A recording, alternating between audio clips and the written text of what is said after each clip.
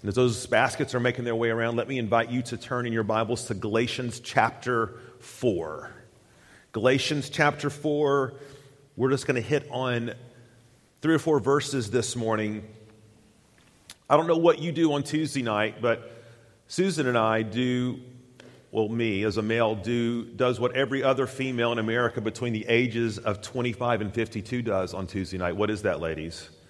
We watch This Is Us, of course. We're sucked into the television drama, the social phenomenon of our lives. It's the story of Jack and Rebecca from Pittsburgh. They have 3 children. 2 are twins, identical twins. Plus they have an adopted African-American child named Randall. And Randall goes on to have a very successful life. He marries, has 2 beautiful kids of his own. He's wealthy, lives outside of New York, has a huge job.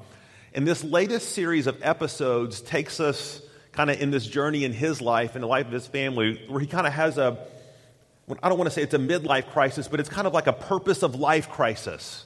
He begins to ask the questions of why am I here and what am I doing and what is my life all about? And in the middle of all that, we see where they decide, this family does, to become a foster family. You see, Randall, because he was adopted, has this idea that he wants to honor his father and mother for the way they adopted him. He wants to invest himself in children who have need. He wants to sort of pay it forward. And we're seeing all these stories of redemption come together as they take this plunge into foster care. And it really kind of got me thinking that as Christians, how do we answer that question? Why do we adopt? Why do we have Sundays like this? Why do we hold up foster care and ministry to the least of these? Why do we take that so seriously? How would we answer the Randall question? And there's a lot of ways to answer that, which I think are great answers. There's biblical commands to take care of orphans, is there not, and widows. There's biblical commands to take care of the least of these, those who were born with disabilities.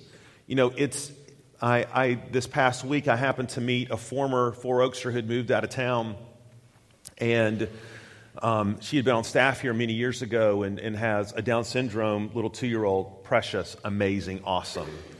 And as I was talking to her, I was reminded that in Canada they estimate soon there will be no more Down syndrome children, because they are all being aborted. So there's biblical commands to take care of those in need, those who are poor. There's other reasons that we adopt, right? We can't have biological children, so we want to extend our name to the next generation, and all that is good and right. But, hear this, Four Oaks, adoption is not the ultimate goal. And am I supposed to say that on Adoption Sunday? It's a goal, but it's not the ultimate goal. What is the ultimate goal? Paul tells us. Look in Galatians 4, verse 4. Paul says, "But when the fullness of time had come, God sent forth his Son, born of a woman, born under the law, to redeem those who were under the law, so that we might receive adoption as sons. And because you are sons, God has sent the Spirit of his Son into your hearts, crying, 'Abba, Father.' So you are no longer a slave, but a son. And if a son, then an heir through God."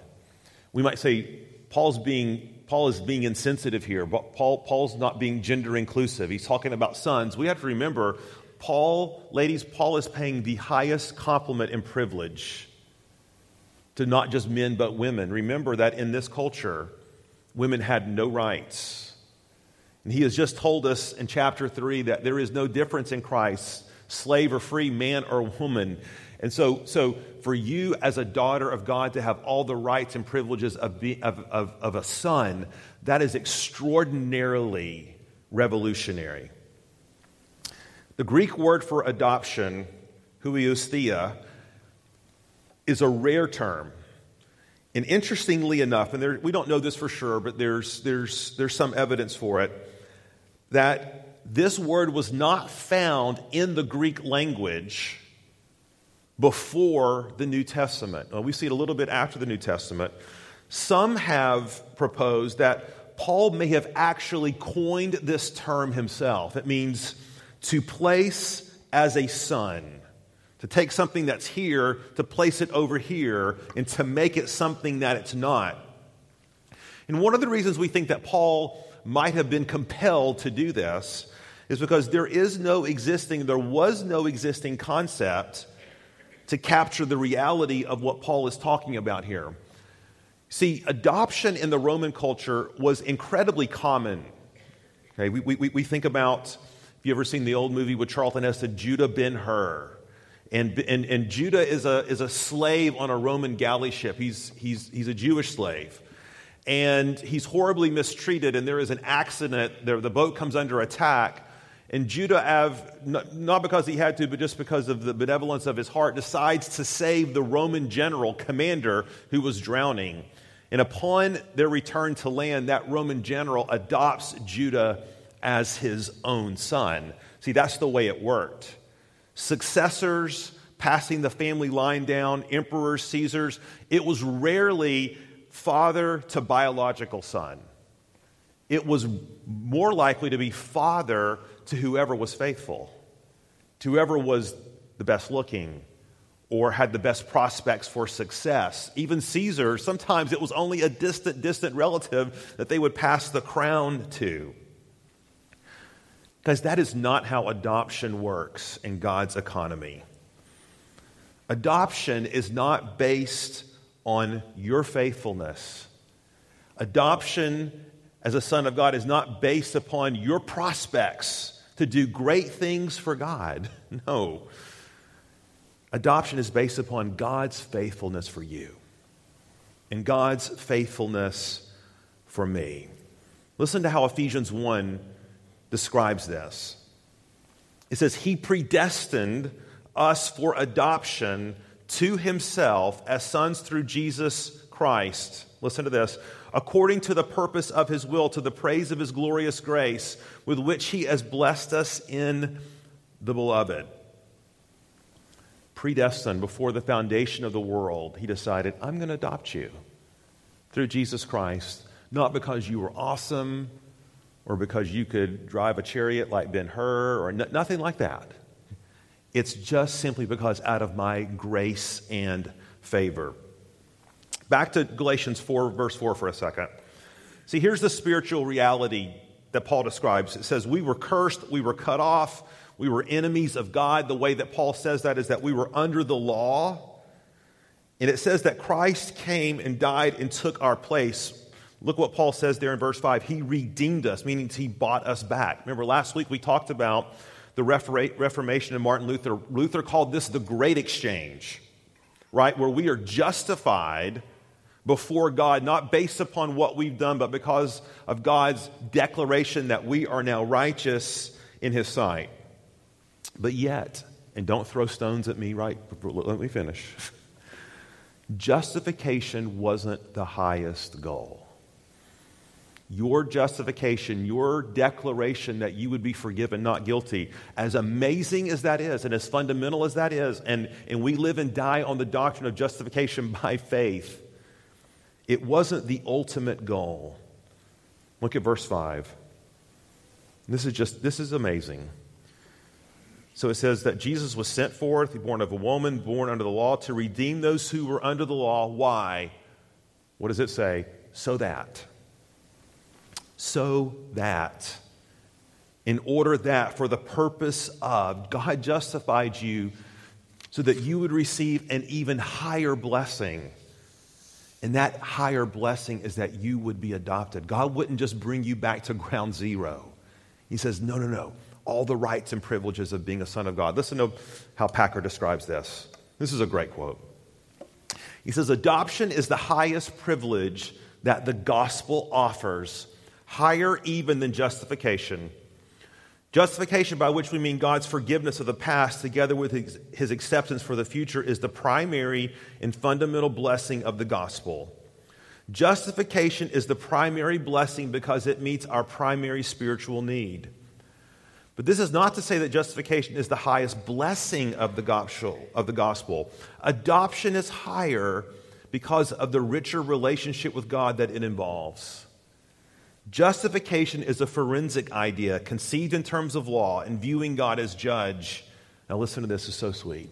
Adoption is a family idea conceived in terms of love and viewing God as Father.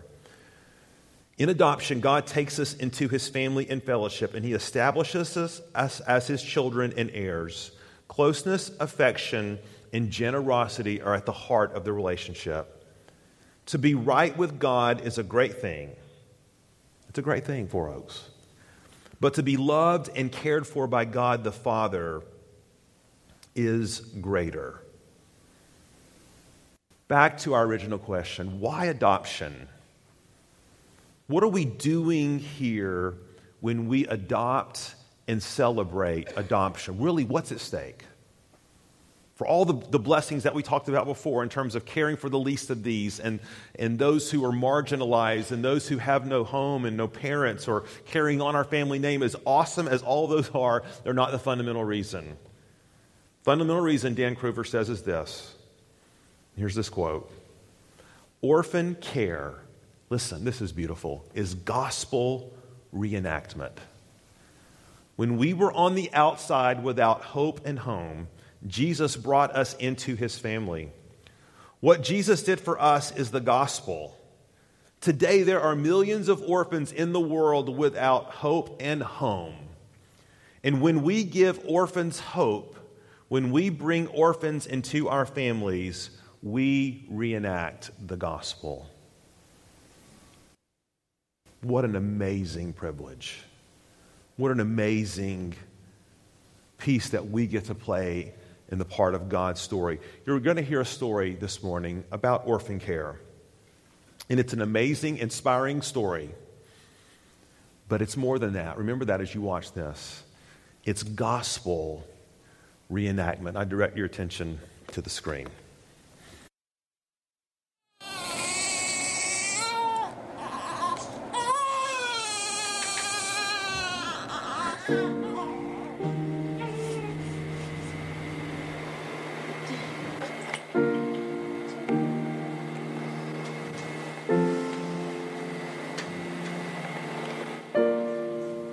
I grew up in an amazing Christian family. My dad was a pastor, so we grew up knowing right from wrong and knowing what we should and should not do. And most of my life, I think I probably was the good girl until I hit high school. And then I started making some poor decisions and poor choices in friendships. And I had set goals and values that I wanted to kind of have, like not having sex before marriage or not doing drugs or having alcohol or smoking. And I didn't leave high school with any of those intact. Well, my senior year, my father was diagnosed with cancer. And while they were away was the first time that I really did probably hardcore drugs. I'd gotten kicked out of the house where I was staying while they were away for 3 months. And so just making poor choices after poor choices. I think one of the last times I talked to her before she came home was, she says, "Mother, that's why I never want to call you. You're never happy with anything I do." And I said, "Annie, I'm sorry. If you want somebody happy with what you're doing, you need to call somebody who doesn't care about you."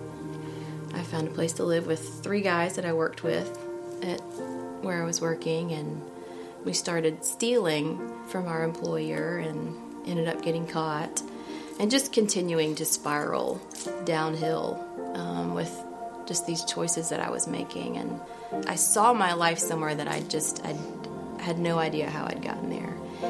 And I had tried to kind of get out a little bit by myself, but I was a people pleaser, and I liked the lifestyle. And there was a time where I thought that I might be pregnant, and I finally saw a way out. Like, I couldn't get out for me, but I could get out for this child. And by the time I took the test, I would have been disappointed if I wasn't pregnant, because I finally saw a way out. That day that I found out, I ended up setting an appointment with our pastor at our church. And I sat down with him and I told him, and he said, I don't know how your parents are going to take it, but y'all are going to get through it, and God's going to be glorified. And so I rededicated my life to Christ that night. And that night I went to my parents' house for dinner, and I told them, and it was just an amazing night. We saw a changed person immediately. It was amazing. It was like Paul on the road to Damascus. Her life had changed. Later, my mom and dad told me that I'd gotten up to go to the bathroom, and they looked at each other, and they're like, we should be upset. But we had our daughter back, and unbelievably strong. It talks about in Scripture where, train a child up in the way that they should go, and when they're old, they'll not turn from it. And I had that foundation, and I had that growing up, that I chose to jump off that foundation, but I knew how to come back, and the Lord knew the one line. My mom had always said, there's no line you won't cross, but Christ knew the one line that I wouldn't cross was abortion. And so he used that to bring me home, or to draw me home. And they took me back to where I was staying after dinner. And one of the things I had mentioned to my dad, that I was just having these cravings for fruit. And so on the way home, he pulled into Publix, and my mom said, what are you doing? And he's like, I'm killing the fatted calf. But I knew from the beginning that I was in no place to be raising a child, and I knew that this child had saved my life, and that he had rescued me, and that this was what God was using to bring me back to him. And I wanted the best possible life that I could give him, but unfortunately that was not with me. And so I knew from the beginning that I would place him up for adoption. Guys, I want to introduce you here to Nancy Richards and Annie Helms this morning.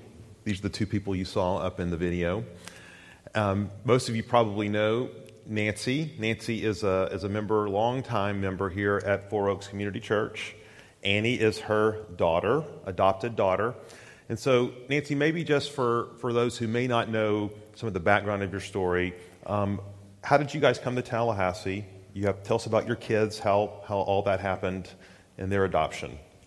Well, is this working? It is. Okay. About adoption, I was going to say, you had said something about you couldn't have biological children. My husband and I always said that we looked at the best that we could produce between us and opted for adoption. Yeah, we can understand that. Yeah, absolutely. But we had wanted children. I had watched my brother and his wife go through surgeries and all this sort of stuff, and I thought, I'd rather have children while waiting to have children. So early on, we considered adoption, and people knew that we wanted children, and we thought if we were going to be, we were on staff with Campus Crusade, and then we were with another organization, Worldwide Discipleship, and we were moved around a lot. We thought if we stay somewhere for 2 months, or for 2 years, we would apply. And we did, and we applied for a racially mixed child because we knew that it was a priority child and we would be able to get it. We were in Jonesboro, Georgia. That wasn't happening. We found out later. Yeah. So they said it would take 5 or 6 years. And a friend called and said they knew of a little boy. Anyway, long story short, we talked to one of our board members who was an attorney and wanted to know, is it even legal to adopt like that? And he said, yes, he did adoption all the time. And so Don and I went to meet with him, and 6 months later we got a call that we got Annie. That's her. Yes. So Annie, for you, when did you know? When were you told that? Hey, I'm adopted. What was that like growing up as an adopted child? Well, I've always known I was adopted. It was something that I think when they met me, when they brought me home, they told me I was adopted. So it's just it's always been a part of who I am, so I've grown up knowing that I was adopted, and what a special thing that is. So for you, when would you say you first came to know Christ, and then what was happening? Kind of the things that you were describing there. That was as you were trying to find your way. I would say I accepted Christ when I was younger. VBS during the summer, probably 5th grade, 6th grade, somewhere around there. My life never had the fruit of following Christ and turning my entire life over to Him. Then in high school, just starting making bad decisions. I was very much a people pleaser and a follower, and so kind of whichever way the wind blew, that's kind of where I went. And so my parents said that, friends kind of happened upon me, but I was not very strong in high school. So I was easily swayed and just taken down a path, though I chose to go down the path, don't get me wrong, but just making really bad decisions in high school. It really started in high school, and I just started dabbling in a bunch of different stuff. So you referenced this in the video, but what really went through your mind the day that you found out you were pregnant? Even before that, I kind of had thought that I might be pregnant. I smoked cigarettes, probably like 2 packs a day, and all of a sudden, I couldn't smoke cigarettes. Like it made me sick, and I'm like, something's amiss. And so I kind of had a thought that I was pregnant before I even took the test, and I immediately knew that this was my way out. A couple times I'd tried to kind of get out of that lifestyle by myself, but I couldn't do it. Just didn't have enough willpower to do it. But I finally saw a way out, and I knew that this was what God was using to draw me home. So by the time I actually took the test, I would have been disappointed if I wasn't pregnant. Wow. Now, Mom, how did this news land on you? It's very strange because I kept telling her, I don't know what it's going to take for God to get your attention. I hope you live through it. And I had come to the point where I expected her to be in jail. And I thought, I know they have good ministries in jail, and that's where she's going to come back to you. So when she came home, I said it in the video, we saw a change. If she had said that today was Sunday, I would look in the newspaper to see what day it was. If her mouth was moving, she was lying. We saw a changed life, so we were never upset with her being pregnant. It was sort of embarrassing. Here we are, Christians, and our daughter was pregnant, but I think there's a whole lot of things worse than pregnancy. So, Annie, we're going to continue the story here in a second, but clearly you were wrestling with, or maybe it doesn't sound like you were wrestling whether to keep the baby or not. Was it a decision you had to wrestle through about whether to put the child up for adoption or to keep the child? Honestly, it wasn't. Being adopted, I know how amazing adoption is, and I know how amazing my parents are, and so I knew that, there were people out there who could love this child, as well, if not better than I could, and I don't think I ever wrestled with the decision because I knew that this child had saved my life. I knew that God had purposely put him into my life to rescue me and to bring me home to him. And I felt like I owed it to him to give him the best possible chance at life that I could. Unfortunately, it wasn't with me. I just knew that, adoption's amazing, and I knew that was what God was. I knew that's what God's will was. Well, let's pick up the story from there to see how God began to weave the lives of two families together. I'd always said that if I could duplicate my parents, that's what I would want for him. Their views on adoption and just everything about them. We had a friend who was an attorney, and so went through the process, and we'd get bios from different, prospective adoptive families, and none of them just really felt right. And I think I'd even picked one, and it just, it didn't settle well. And our attorney said, I have this couple, they haven't even come in yet, but I just think they might be exactly what you're looking for, what you're wanting. Well, my name is Laurie Cox, and I've been married to Alan Cox for 26 years now. Well, after we got married, we were both teaching school, had been married about 4 years, and decided, it's probably time to start trying to have children. Well, as it would have it, for whatever reason, we were never able to get pregnant. We tried the infertility, went that route, saw a doctor for a while, and I think we just kind of decided that we're going to put this in God's hand, you know. And we were both teaching Sunday school, and there was an older lady at our church at the time who always prayed for all the youth Sunday school leaders and all the youth. And I asked her, I said, Miss Irene, there is something you can start praying for, that just we would have a child. And so she said, well, write it down on a card. So I wrote it down, and that we would have a child in God's time. And that was about Christmas time, December 1995. And after Christmas, I got an article from a mission magazine with a letter. And in the magazine, there was an article about adoption. And the note from her was like, don't close any doors that God might open. He might have a plan like this for you. And just what great parents you and Alan will be. I'll be praying for you all. And at the time, I was like, that is so sweet. And I folded it away and put it in a drawer and kind of tucked it away. But I think God really started working on my heart at that point. You know, the only way probably at this point in our lives that we would consider adoption is God would have to drop it in our laps. And literally 3 weeks later, I get a phone call from a family friend who was really good friends with my parents and was in a Bible study with an attorney in Tallahassee, and called me after school one day and was like, Laurie, I don't want to offend you. And I'm like, you can ask me anything. Nothing offends me. She said, have you and Alan ever considered adoption?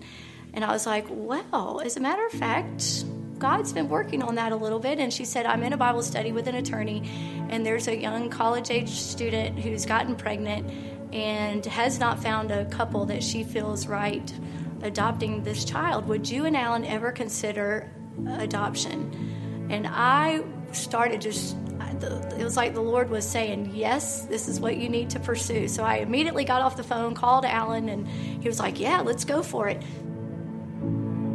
Reading their bio, and like it was just evident, like once we had selected them, it's like God's peace was just all over it. And it was neat to be able to have the other couples to where you didn't have that peace, and then to, you know, for the couple that the Lord had just dropped in our laps, you know, to feel such a drastic difference in the peace in that choice.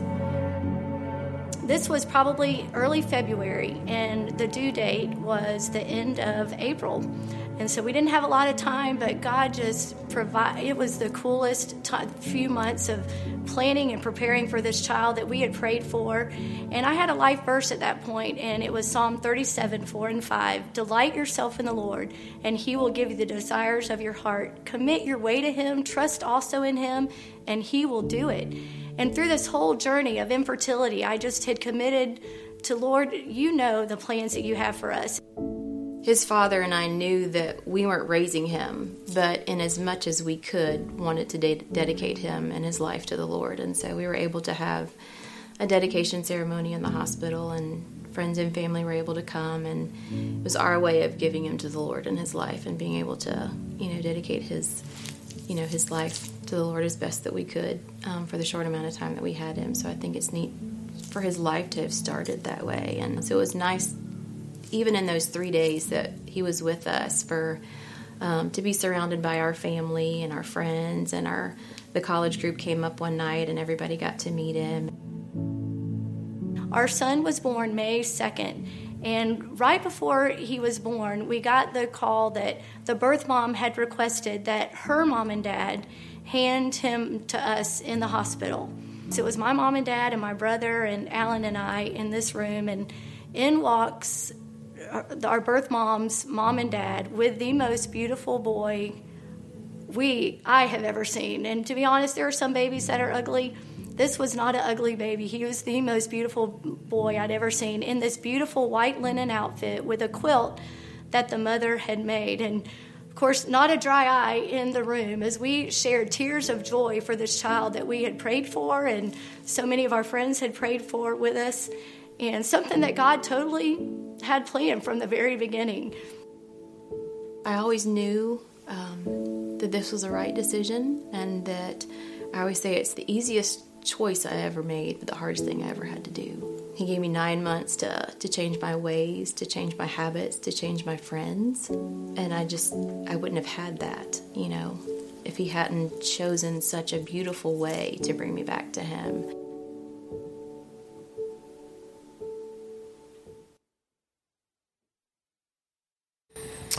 Welcome, Lori Cox. Now, for those who may not know you, because you and Alan don't go to Four Oaks here, you should, okay? And I would strongly ask you to prayerfully consider that. But anyway, no, just tell us a little bit about who you are, how you and Alan met, how y'all came to Tallahassee.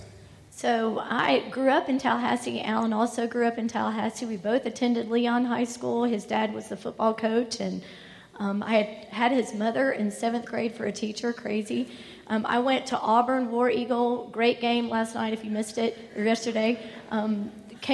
Ended up teaching in Augusta, came back to Tallahassee where we met. So after college is when we actually met, and I was 27 when we got married. Alan was 30, so we were a little bit older when we married, and just enjoyed those first few years just traveling and, being newly married. And then it was like, you know what? It's probably time to start having some children. And, you just assume that once you start trying, you're going to get pregnant. We taught schools, taught hundreds and thousands of kids, and didn't think a big deal about it. But then as you start really praying about God's plan for your life, who would have ever dreamed that God had this plan? And it has been an amazing plan.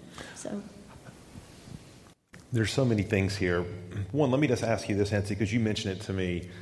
It's pretty incredible that we have footage that you've recorded all of this. So this was all happening back in 1996. No idea that one day God was going to bring, I don't know what my question is except to say, what in the world? I know, somebody was watching, this isn't reenactment. No. I don't think it was an accident. Annie just wanted pictures of him, and so we videoed everything because that's all she thought she would ever have of him. Wow. Now, Annie, you said something really profound. You said it was, tell us the phrase. It was the hardest decision. It was the easiest decision I ever had to make, but the hardest thing I ever had to do. So talk about that in the process of deciding and looking for the right adoptive parents. It was so clear that God had completely chosen this family. And I made the decision to place him up for adoption, and rested in that decision knowing that God had given me these 9 months, and this is what he was using to bring me home to him, to change my life, I got heavily involved in our college group, and they, along with the leaders of our college group, and my family and friends, were like the rock that completely helped me, completely change my life. And it was an easy decision because I knew that's what was best for him. And I had made that decision, before all the emotions in the hospital kind of hit. And so doing that was the hardest thing, as you can imagine. But I could rest in the peace of knowing that I had made the decision before the emotions kind of hit, and just being able to 100% stand on the knowledge that this was God's will. Or you mentioned in the video that God had begun to work on you. Tell us about that. What was that like for you and Alan? Many of you probably have struggled with infertility, and so you get to a certain point where it's very costly. And then it's like, God, is this the right plan you have for us? And I think bottom line is being obedient to what God has called you to do. And as we had friends praying, and this old elderly lady at our church that was praying and sent this article out of a mission magazine about adoption, that's kind of God started planting those seeds. I was teaching at a school where my principal and assistant principal both had adopted children, and we were sitting at lunch one day and just had the conversation. I started asking them all these questions, and they were very open and honest, just their situations and stories. And that's when I said, just at this point, because it can be a very tedious, long process, a journey of many highs and lows, and I said, at this point in our life, I just don't, God would need to drop it in our laps. And so 3 weeks later, it was so obvious that this was God's plan for us. Now, some of you are probably wondering, now how in the world did God bring these families together? Because it was a total closed adoption, even though we were both in Tallahassee. So we had never met, didn't know her name, wouldn't have known her name, so. Let's find out how that happened, and this is pretty cool.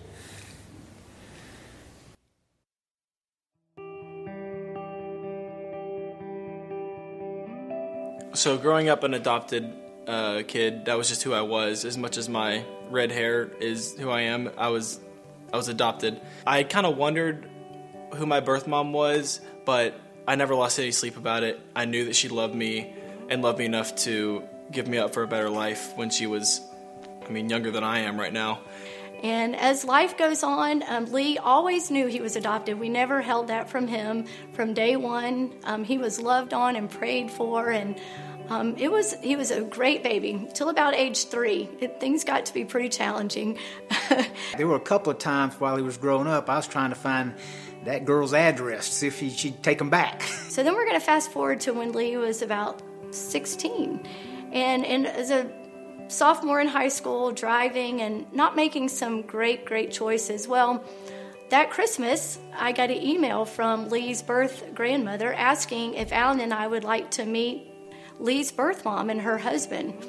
And at first we were taken back, and I'm not real sure, but realizing that, our children are not our own. And if this is something that, that God can use, then absolutely. So I said, yeah, we'll go meet them. Well, we met at El Jalisco's, and immediately Alan and I just fell in love with Lee's birth mom and her husband. And we saw pictures of her 4 children that were adorable. It was fun to see Alan and Laurie look at Annie, and her faces were like Lee's, and that's just like Lee, and it was just really fun. Her love for the Lord and the journey that God had put her on was it was a powerful testimony. And what she kept saying in that conversation is how God used him to rescue her.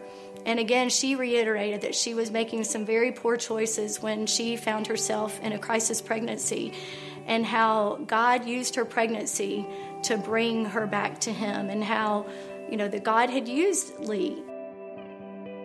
When I was 18, I was in my room, and my mom was in there just chatting one night. And I had thought about how cool it would be to meet my birth mom, not that I had ever felt incomplete. Like, I never felt like I didn't have a mother or my mother was inadequate. I felt complete and whole in who I was and where God had placed me, but I don't know, I just felt like I wanted to meet her, and I didn't know if it would ever happen, but I told my mom, and she's so awful at keeping secrets, like she couldn't hide her surprise. I had pulled into the parking lot at church one day to go to work, and my phone rang, and it was my mom. And I answered, and she was in tears, and she said, "Annie, he wants to meet you."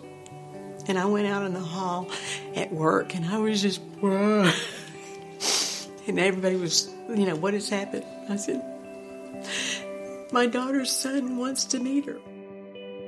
On the Saturday before Mother's Day, we were driving down to Orlando. I live up in DeLand, and we were driving down to Orlando, and we get a message from a friend that the Saturday before Mother's Day is Birth Mother's Day. So here I am, getting to meet my son 18 years later on Birth Mother's Day. A few weeks later, very quickly, we had set up a meeting with my birth mother in Orlando at my aunt and uncle's house at their condo. And so that day I was pretty nervous. I definitely didn't know what to expect. I had no idea what she was going to look like. She was the last person to walk in the door. First was this older lady that looked like about a grandmother's age, and I just knew that wasn't my birth mom. And then this tall, slender black guy walks in, and that wasn't my birth mother. And so I walked into this room filled with family, and then all of a sudden this figure comes across the room and just envelops me in the best hug I had ever had. And I don't know why. I hadn't planned that. I didn't know what I was going to do, but I just walked up and embraced her as my mother. And it was just the completion of such redemption, just the completion of my story to that point. I didn't even get a chance to look at him, so when we stopped hugging, I just got to look at him, and it was just perfect. And it was just the most amazing day to be able to walk into his life.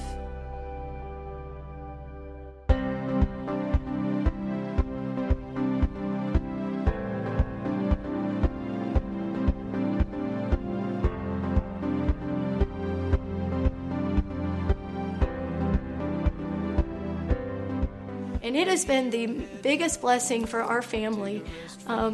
We have become really close. I feel like she's a sister a long-lost sister, and our families have been able to spend a couple Thanksgivings together and Christmases. They all came to my graduation, and her 4 crazy, beautiful children, they all came, and I got to meet my 4 half-siblings. Growing up an only child, meeting 4, kids that are 11 and under, not having any siblings growing up, I was blown away.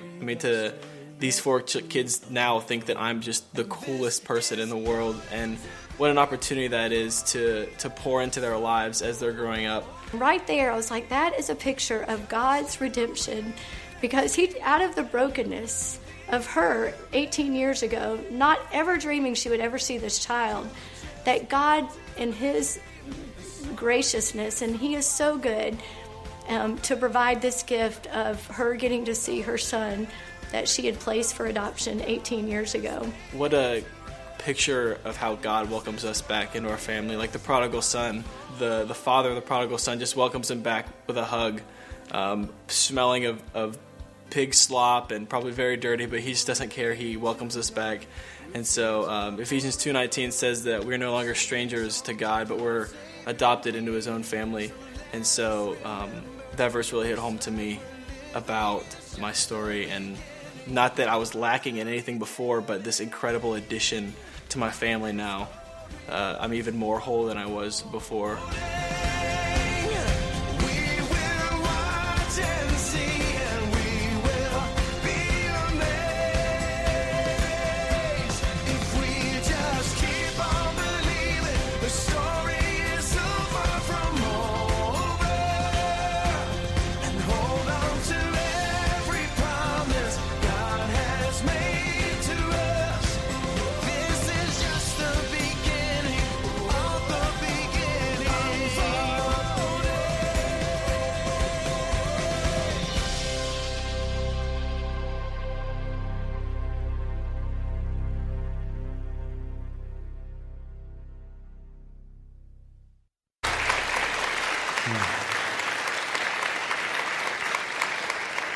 This would not be complete unless Lee was here.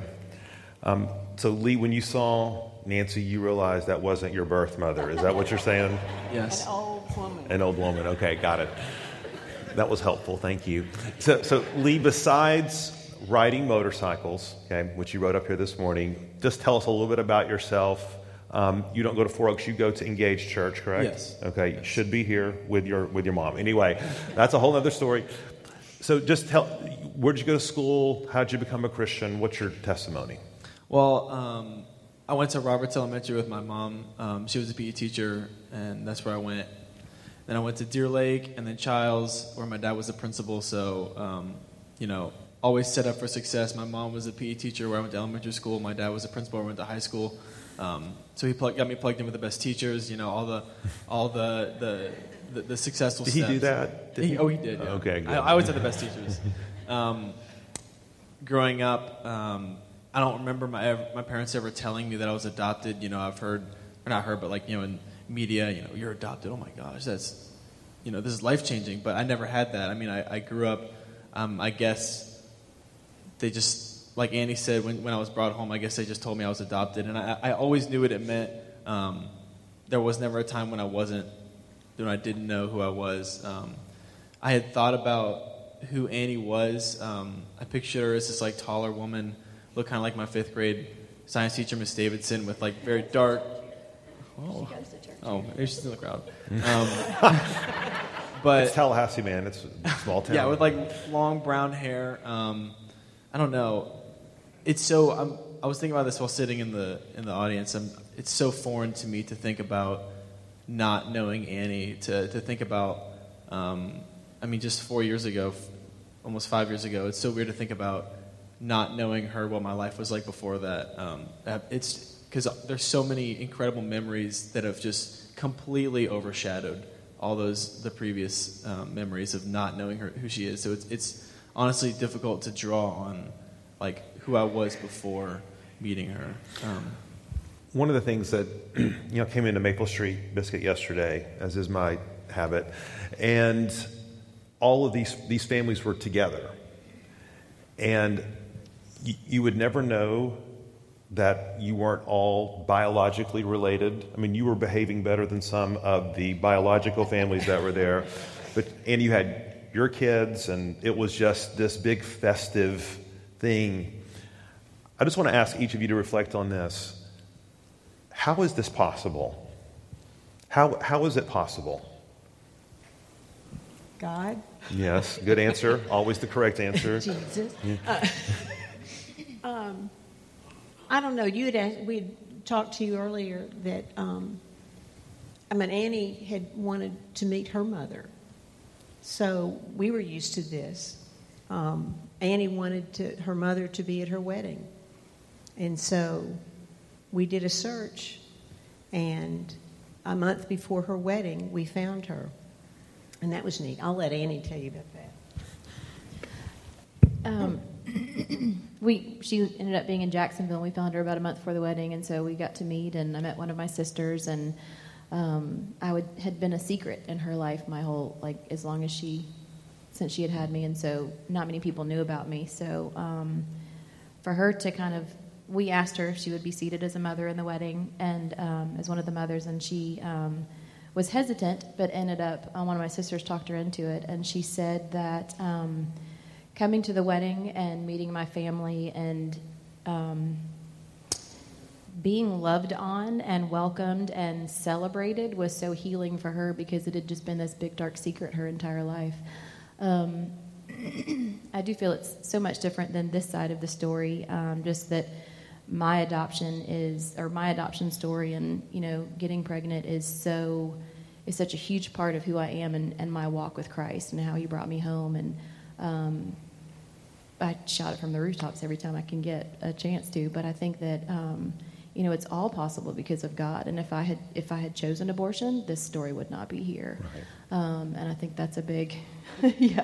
Mm-hmm. Him. Yes. Yeah, okay. This whole beautiful, God story would have not been here. So, Lori, let me ask you as you're thinking about your answer to that too, what was that like for you uniquely? I mean, your mom, been mom for his whole life, and seeing these worlds come together. What's going through your mind and heart? I can just assure you, and as I was thinking, all of us that are moms and dads, we never give up praying for your children and knowing that God, whatever He's going to use to continue to draw them. And I shared with you, Lee, he accepted Christ in middle school and through a Disciple Now weekend, but then about age 16, not making some great choices. It was about that time that Alan and I met Annie and her husband, who she kept saying that God had used him to rescue her. I mean, probably 10, 15 times in our conversation. One night, talking in his room, I said, Lee, I want to tell you something, but if you want me to stop, tell me to stop. I said, I want you to know your dad and I met your birth mom. And he was like, what? And I said, she looks just like you from here, your face, mouth, and we were laughing about her expressions. But I said, here's what I need to tell you, is that she kept saying, she was making some very poor choices when she got pregnant with you. I said, God has used you to rescue you. God used you to rescue her. You've had hundreds of people praying for you. You have no idea. And God's got a great plan for you. So don't mess it up. Walked out of his room, and he was 16 years old at Child's. But honestly, we never talked about it again. We never had any more contact again. Never dreamed in a million years that Lee would ever want to meet his birth mom. But God really started using that, I think, in his life. And then when they met, it was such a beautiful picture that God used Lee to rescue Annie. I really believe in a lot of ways that God has used Annie and her family in Lee's life to strengthen his faith and walk. Would you agree? Yeah, what's that been like for you, Lee? I would say that, like my mom said, I was baptized, accepted Jesus in my life in middle school, but the real life change didn't happen. I would say it started senior year of high school. That's when I really started to live for the Lord, and that's definitely when my walk started. And at the end of my senior year, Birth Mothers Weekend was when I met Annie. So they, like the real life change and meeting Annie kind of line up. And so I would say that that's not just a coincidence. And all of this, I would say all this happened because Annie opened me up to her entire family. I mean, I met her and Nancy and her brother and a family friend of theirs. And then I met her husband and her 4 kids. And then just recently we got to share a story at her church in DeLand. And so now I met her whole church family, and it's not just our story. It's the Coxes and the Helms, coming together, and it's all of our stories, ultimately glorifying God. But I would say this happens because Annie welcomed me and my mom and my dad and our whole family into their family. And so, I mean, Four Oaks, is this not the gospel? This is the kingdom. This is the body of Christ.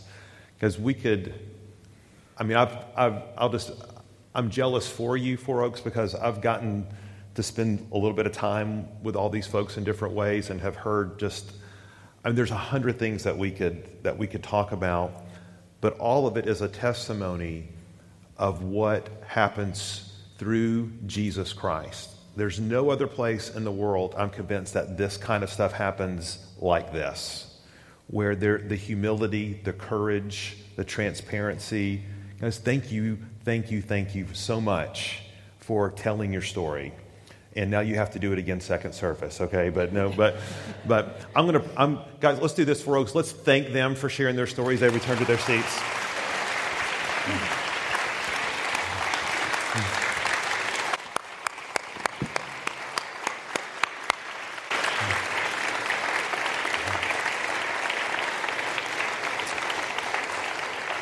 Why don't you take your seats just for a second? Let me tell you how we're going to close our service today. I'm going to ask all of our adoptive fostering families, if you have adopted, if fostering's part of your background, if you're connected to that at all, I want to ask you to make your way on stage right now. We're going to get all of you up here.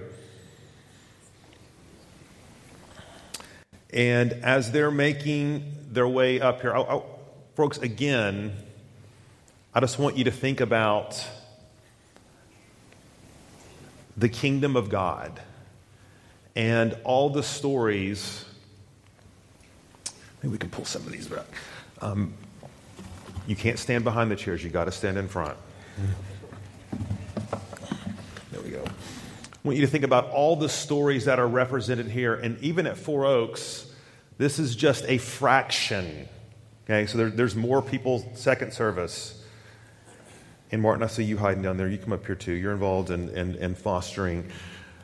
Because one of the things that we want to say here at Four Oaks is we want to stand with families not just through the process of adoption, as important as that is.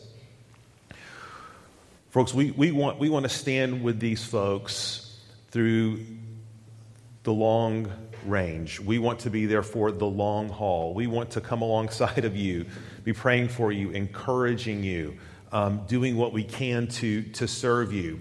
Because we know that the decision to adopt or to foster is just the beginning, is it not?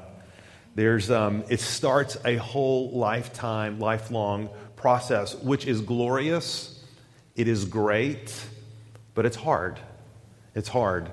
A couple of my friends here, Kevin and Annette Edward, why don't you come up here just for a second?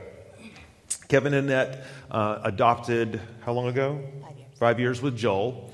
And Kevin and Annette have had a particular burden for seeing care, support, and encouragement go out on an ongoing basis to our adoptive families. And so if this is something that God has started in your heart, we don't know what that looks like. Kevin just got put in charge of a ministry by coming up here. Okay, very nice. We don't know what this looks like, but we want you to pray for us and pray for them that we would know.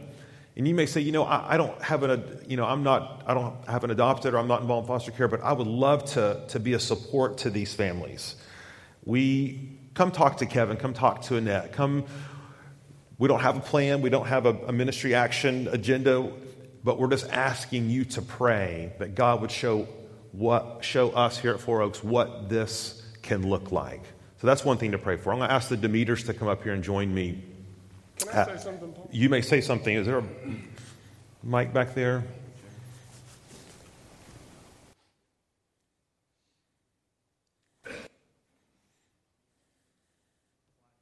Hello. There you go. Part of the reason why Annette and I felt led that we'd like to see a ministry in the Church for Adoptive Families was listening to Lee's dad when Lee was age 3, and he said, I wanted to find the birth mother, and I just wanted to give Lee back to her. Satan puts those thoughts in your mind, and if it's great to be surrounded by believers, and it's great to have the family of Christ praying for you and supporting you, but it's also great to know that what you're feeling is normal, and that other people have been through that same walk with you. And so that was the reason why Annette and I felt led that we'd like to see a ministry in the church. And then so you've got the families that are in the discovery mode that feel a slight nudge on their heart that want to do something. And then you got the families that are in the middle of the process of getting certified so they can adopt or they can foster. And then you're going through the process. You're in the hospital alone, and we weren't allowed to have any support. Come to find out, it was closed, and the birth mother shouldn't have known anything about us. And then you bring the child home, and even though we had biological children, 10 years later, it was like starting all over again with Joel. And each step of the way, now we're in the 5-year-old stage with Joel and VPK, and we'll have a teenager one day, and then coming to conclusion with Lee. We've known Annie and Nancy for over 20 years, so seeing the story come to completion and having that testimony is just a wonderful encouragement to us. And we'd like to offer that to other families, and so that's what Annette and I are praying for and hoping for Four Oaks. Thanks, Kev. Demeters, this is a family. Just hold on. This is a family that is going to join the ranks of those who are up here already. You guys are in the middle of going through an international adoption, and let's flash the picture of your little girl up there. There she is.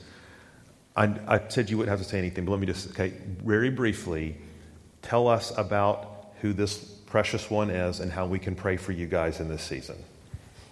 Hi. So this is Fiona, and we have been brought to her through the Lord. She has been brought to us through the Lord.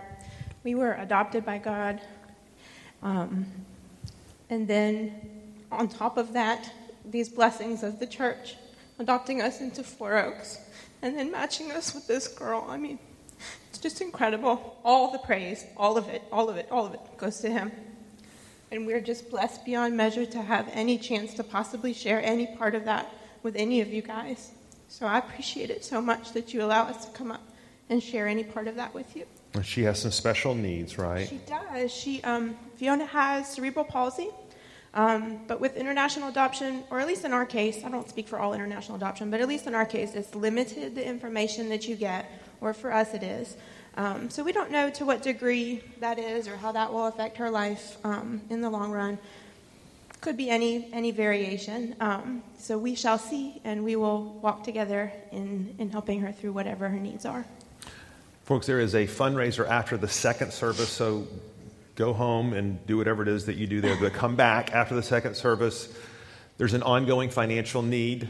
There's obviously going to be medical expenses as you return. I think you guys, I was told this morning, you have about $7,000 still to raise just for the adoption travel costs themselves. And so come be a part of that. You may say, well, I don't want to eat soup. That's okay. We'll take your credit card and swipe it over and over and over again. That is totally allowed. You may say, Pastor Paul, what now? What now as I walk away from this service? I don't necessarily feel God calling me to foster or adopt or what have you. One, I would just say, have you ever prayed about that? Now, I warn you, that's dangerous, okay, when you start to ask God to work in that way. But I do know that He's called us. I don't know what your role is or mine, but I know God has called us as a church family to embrace this. And so let me just point out a couple of resources before we go today. Ann Martin is right over here. Raise your hand, Ann. Ann has been involved in guardian ad litem, helping to be a legal representative for children who are in the foster care system, who have no advocates. If you are interested in knowing more about that, then talk to Ann. She's going to be outside at the kiosk outside today. Christine Thurman. Christine, will you stand up just for a second? Christine is a lawyer here in town, deals a lot with adoptions and the legal side of the process. And if you have questions maybe pertaining to the legalities and those sort of things, talk to Christine. She's going to be out at the kiosk as well after the service. And again, you go by the kiosk, there's going to be materials on foster care, adoption, Bethany Christian Services, Florida Baptist Children's Home, a whole host of things. But my main encouragement would be to pray. Pray for these folks. Pray that God would show you what your part in this process is. I'm going to ask us all to stand. And I'm going to read this, and then I'm going to pray, and we're going to dismiss. And we particularly say this for you families who stand here. We're so thankful that you're allowing us to be a part of your story. Paul says this, "For all who are led by the Spirit of God are sons of God. For you did not receive the spirit of slavery to fall back into fear, but you have received the spirit of adoption as sons, by whom we cry, Abba, Father. The Spirit himself bears witness with our spirit that we are children of God, and if children, then heirs, heirs of God, and fellow heirs with Christ, provided we suffer with him in order that we may also be glorified with him."